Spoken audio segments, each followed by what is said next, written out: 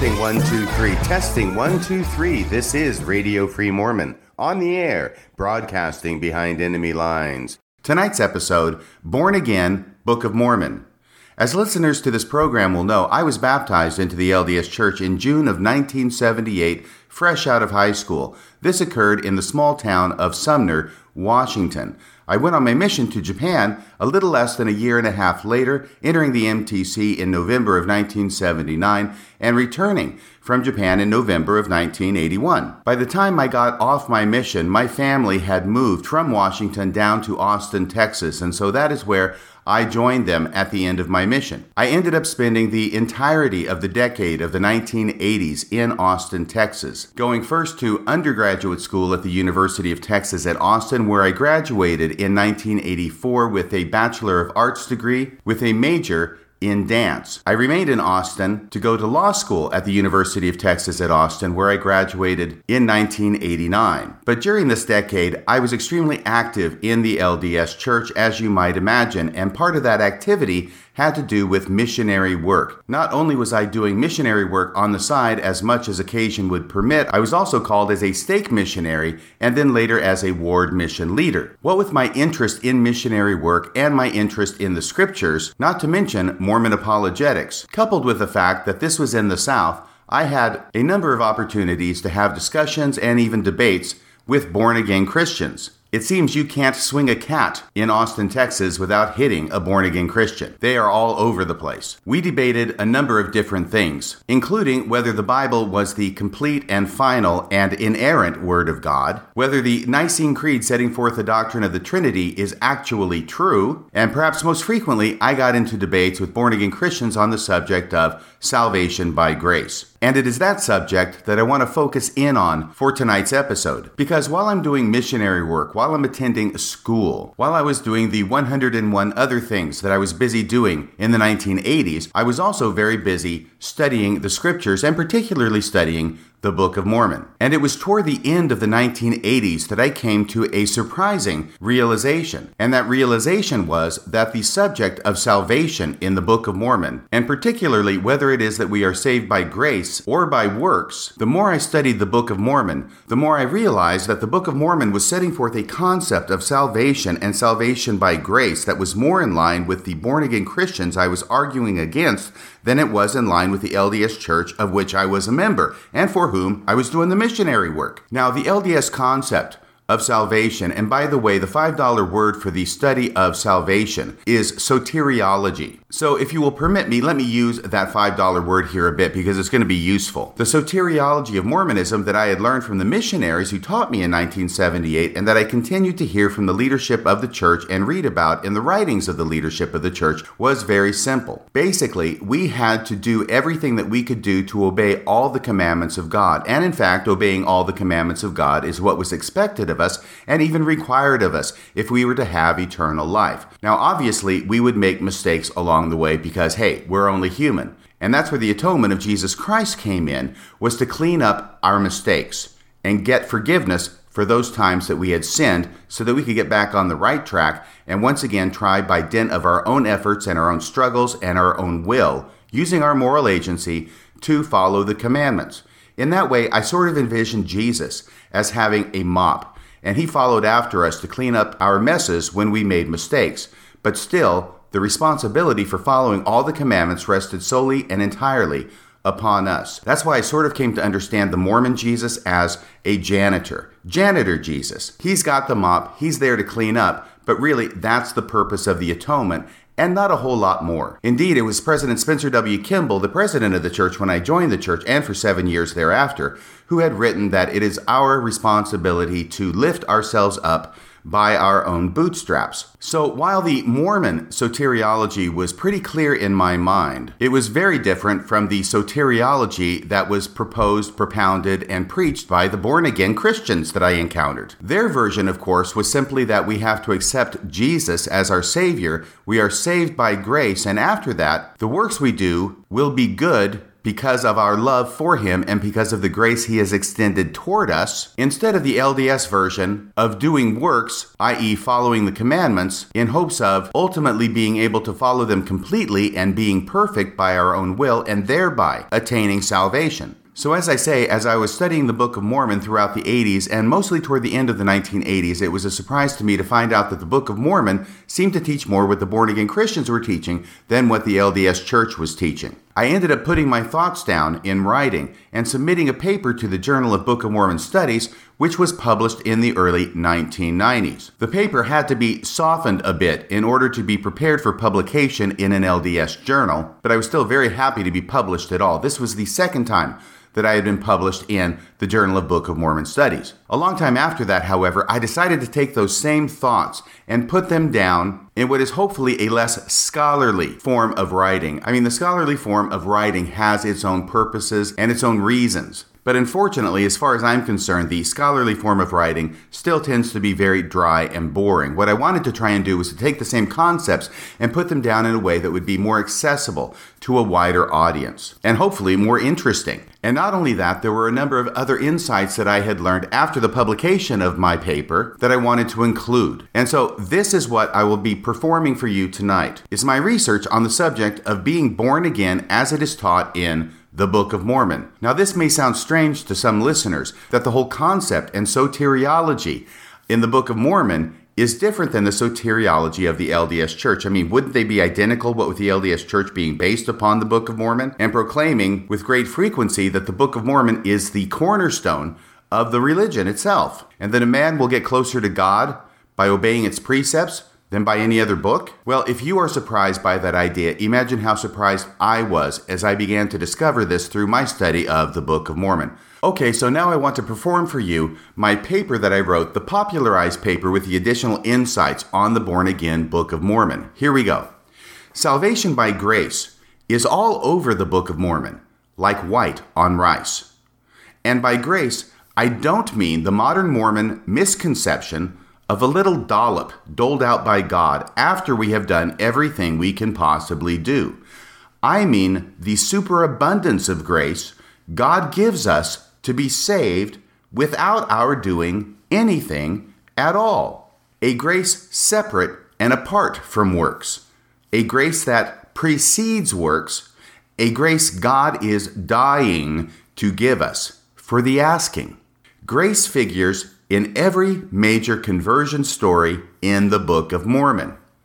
These stories are structured so that there can be no mistake. The protagonists are saved by grace without their having to do anything to earn it. To qualify for it, we hear that word a lot in the LDS Church, don't we, about qualifying for exaltation. But the protagonists are saved by grace without their having to do anything to earn it, to qualify for it, or to merit it. That is because time after time, the people being saved in the Book of Mormon are in a state where they are rendered immobile. In other words, they literally can do nothing. They can't move a finger. And so the salvation that comes to them while in this state cannot be the result of any work of their own, but purely and solely through the grace and mercy of God. Now I'm going to go through the different stories in the Book of Mormon that illustrate this concept. Story number 1 is found in Mosiah chapter 27 and also Alma 36. It is the conversion story of Alma the Younger, which is told in the third person in Mosiah 27 and then in the first person in Alma 36. Alma the Younger, full of sin, while on his wicked way to destroy the church, ran into an angel blocking his path. Alma was struck down by the angel and remained motionless for 3 days. See, there's that immobile part. He was rendered immobile. But things were going on in his mind and in his heart. His body was immobile, but his spirit, his mind, was still completely active.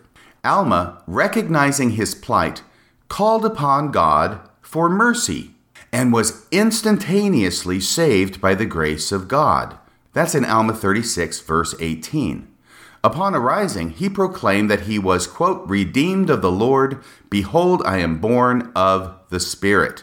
Mosiah chapter 27 and 24. Alma the Younger was saved by grace. All he had to do was asked. It was not based on any works of his, for the only works he had done before being saved were evil, and he could do no work at all after he was struck down. And by way of warning, Alma relays a message from God to the rest of us. Marvel not that all mankind, yea, men and women, all nations, kindreds, tongues, and people, that's about everybody, right, must be born again, yea, born of God, changed from their carnal and fallen state to a state of righteousness, being redeemed of God, becoming his sons and daughters. And thus they become new creatures. And unless they do this, they can in no wise inherit the kingdom of God. That's Mosiah 27, verses 25 through 26. So not only Alma, but all of us must be born again in a similar manner as Alma to be saved.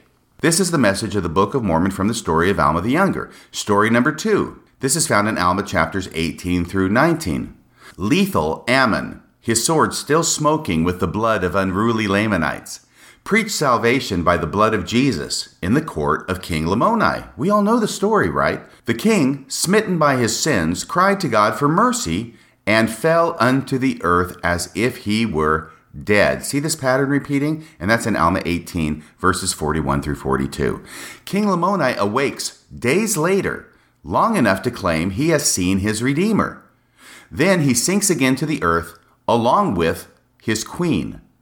The servants all start to cry unto God. That's the expression used in the Book of Mormon. The servants all start to cry unto God, and they fall to the earth as well. When the queen is raised up, she has been saved from an awful hell by Jesus and blesses God for his mercy. That's Alma 19, verse 29. And when the servants are raised, they claim that their hearts have been changed, that they have no more desire to do evil. That's Alma 19 and 33. Story number 3. This is found in Alma chapter 22, where we have Aaron, Ammon's brother, having a similar experience with a different group of Lamanites. Faithful Aaron, freshly freed from prison, teaches Lamoni's father that man, quote, could not merit anything of himself, unquote, but that through the power of Jesus he may be freed from spiritual captivity if he, quote, will bow down before God and call on his name in faith. That's Alma 22, verse 16.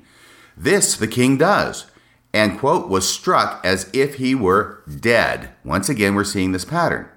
Upon being raised, the king began to minister unto his whole household, such that they too were converted unto the Lord. Now, those first 3 stories are extremely familiar to most Mormons. This 4th story just as clearly follows the same pattern, but it is not as familiar for whatever reason to most members of the church. It is found in Helaman chapter 5. This is a story about Nephi and Lehi. Not the original Nephi and Lehi, of course, but subsequent missionaries who have the same names. Nephi and Lehi are thrown into prison for preaching to the Lamanites that, quote, there is no other way nor means whereby man can be saved, only through the atoning blood of Jesus Christ. That's Helaman 5:9. Though Nephi and Lehi are protected by a pillar of fire, the prison shook, threatening to crush their Lamanite captors, who, quote, were immovable because of the fear which did come upon them. That's Helaman 5:34. One of the paralyzed Lamanite crew, a backslid Nephite by the name of Aminadab, saw Nephi and Lehi in shining morning face, conversing with unseen beings above. Cloaked in a Stygian shroud, the Lamanites ask Aminadab what they should do that this cloud of darkness may be removed from overshadowing us. Aminadab told them to cry unto the voice. That would be the voice from heaven in the story, which the Lamanites did. Yea, they did cry even until the cloud of darkness was dispersed. And then they found that they were encircled about, yea, every soul, every one of them, by a pillar of fire. And angels came down out of heaven and ministered unto them. So those are the first 4 stories from the Book of Mormon that deal with this exact same kind of theme. So let me give a brief recap of these first 4 stories. All 4 of these conversion stories have in common the theme that those redeemed were struck down or rendered immobile such that they could perform no physical work to aid in their salvation. But saved they were, not by any work they performed, but purely through the grace and mercy of God. all they had to do was ask for it. I mean, I'm sounding like a born-again Christian now, aren't I? But this is what the Book of Mormon teaches. All they had to do was ask for it. And immediately, upon their asking, grace was given them, not sparingly, but abundantly and lavishly, until their cup was not only full, but running over. Highlighting the fact they did nothing to merit God's grace, all of these people were wicked and sinful up to the very moment of their salvation. They repented of their sins in their asking for grace. But God did not stint nor require a probation period to prove their worthiness.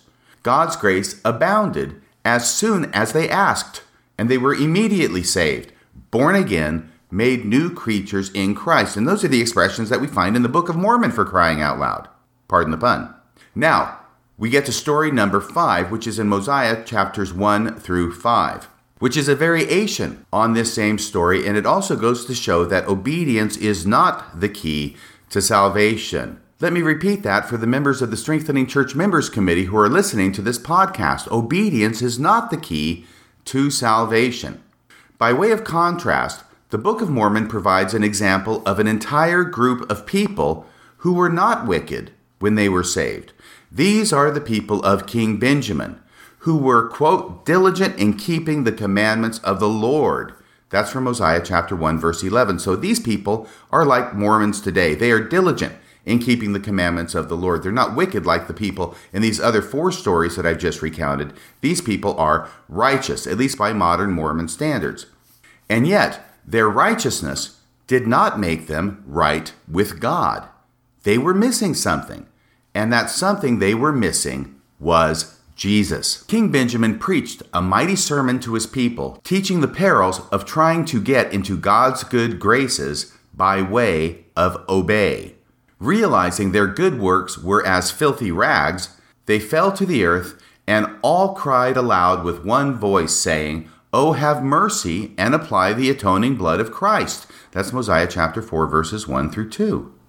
In response, and with no delay, the Spirit of the Lord came upon them, and they were filled with joy, having received a remission of their sins, and claimed that the Spirit has wrought a mighty change in us, or in our hearts, that we have no more disposition to do evil, but to do good continually. And that's in Mosiah chapter 4, verse 3, and chapter 5, verse 2. And so we see that even righteous commandment keepers are not saved by their works, but only by the grace of God.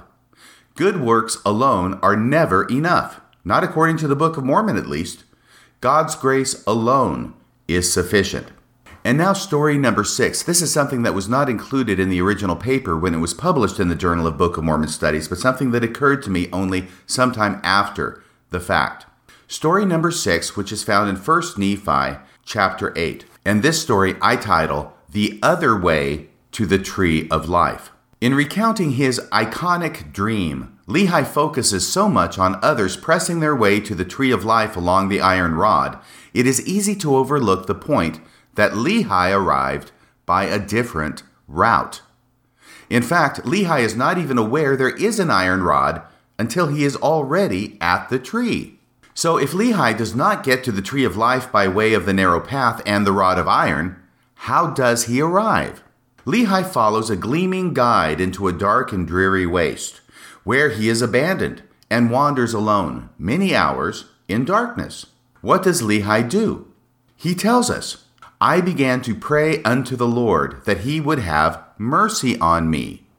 And in response, Lehi sees a large and spacious field with a fruitful tree. And he says, "And I did go forth and partake of the fruit thereof." All this happens in 1 Nephi chapter 8, verse 11.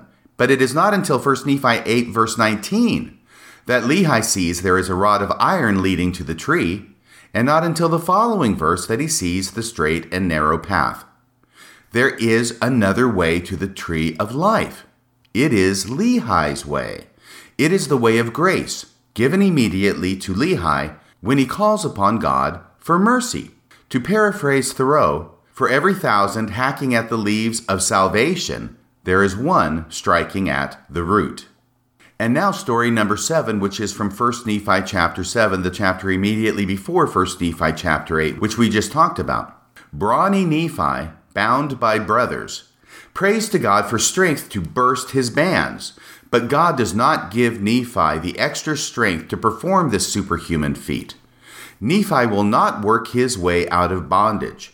Instead, God intervenes another way and, quote, the bands were loosed from off my hands and feet. That's 1 Nephi chapter 7, verses 17 and 18. Now, I know that it is common in artwork to see Nephi as if he is by his own strength bursting those bands, but that is actually contradicted by the text of the actual story itself. The text says that although Nephi prayed to God for strength to burst his bands, God did not answer his prayer in the way he prayed for it. Instead, God freed Nephi by loosening the bands himself from off of his hands and his feet.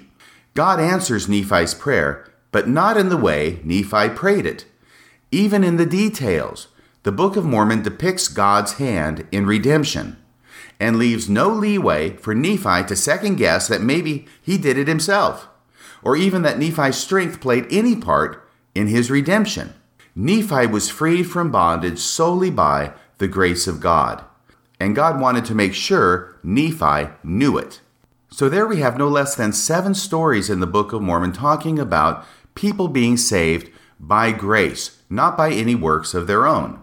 Though not exhaustive, these 7 stories serve to illustrate the overarching Book of Mormon theme of salvation by grace and not by works.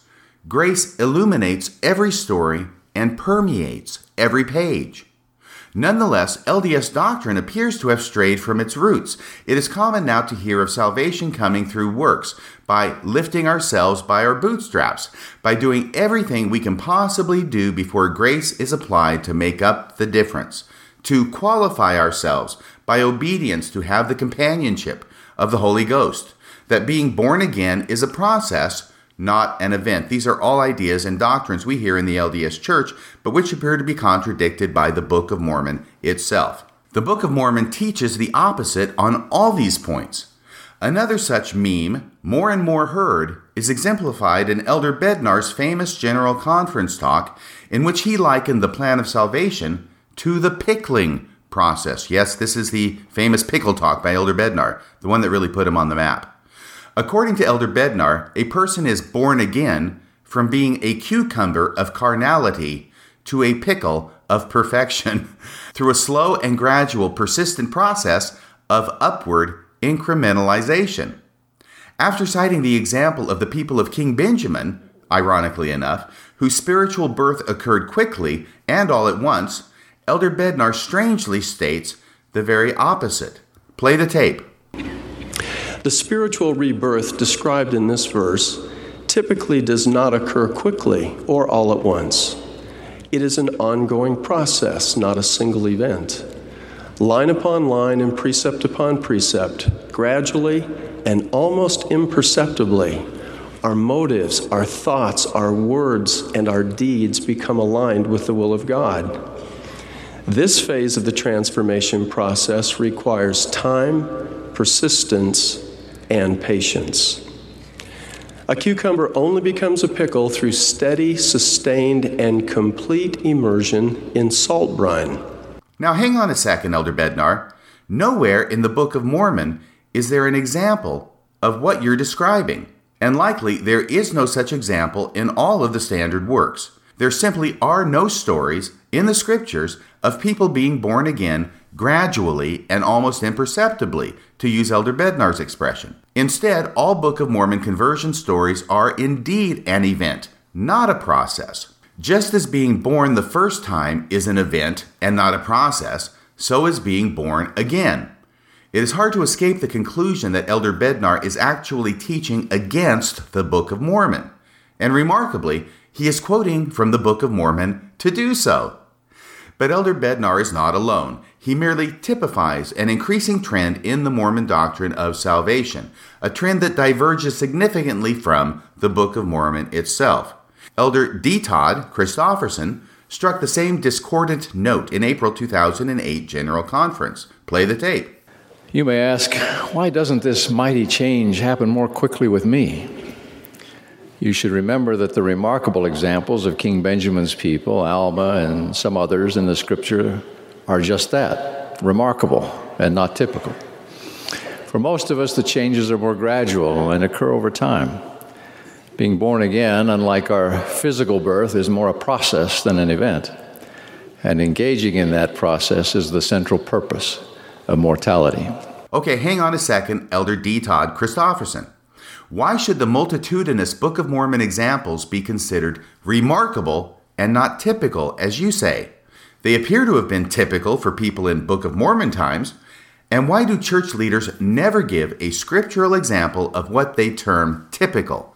Could it be because there is no scriptural example to give?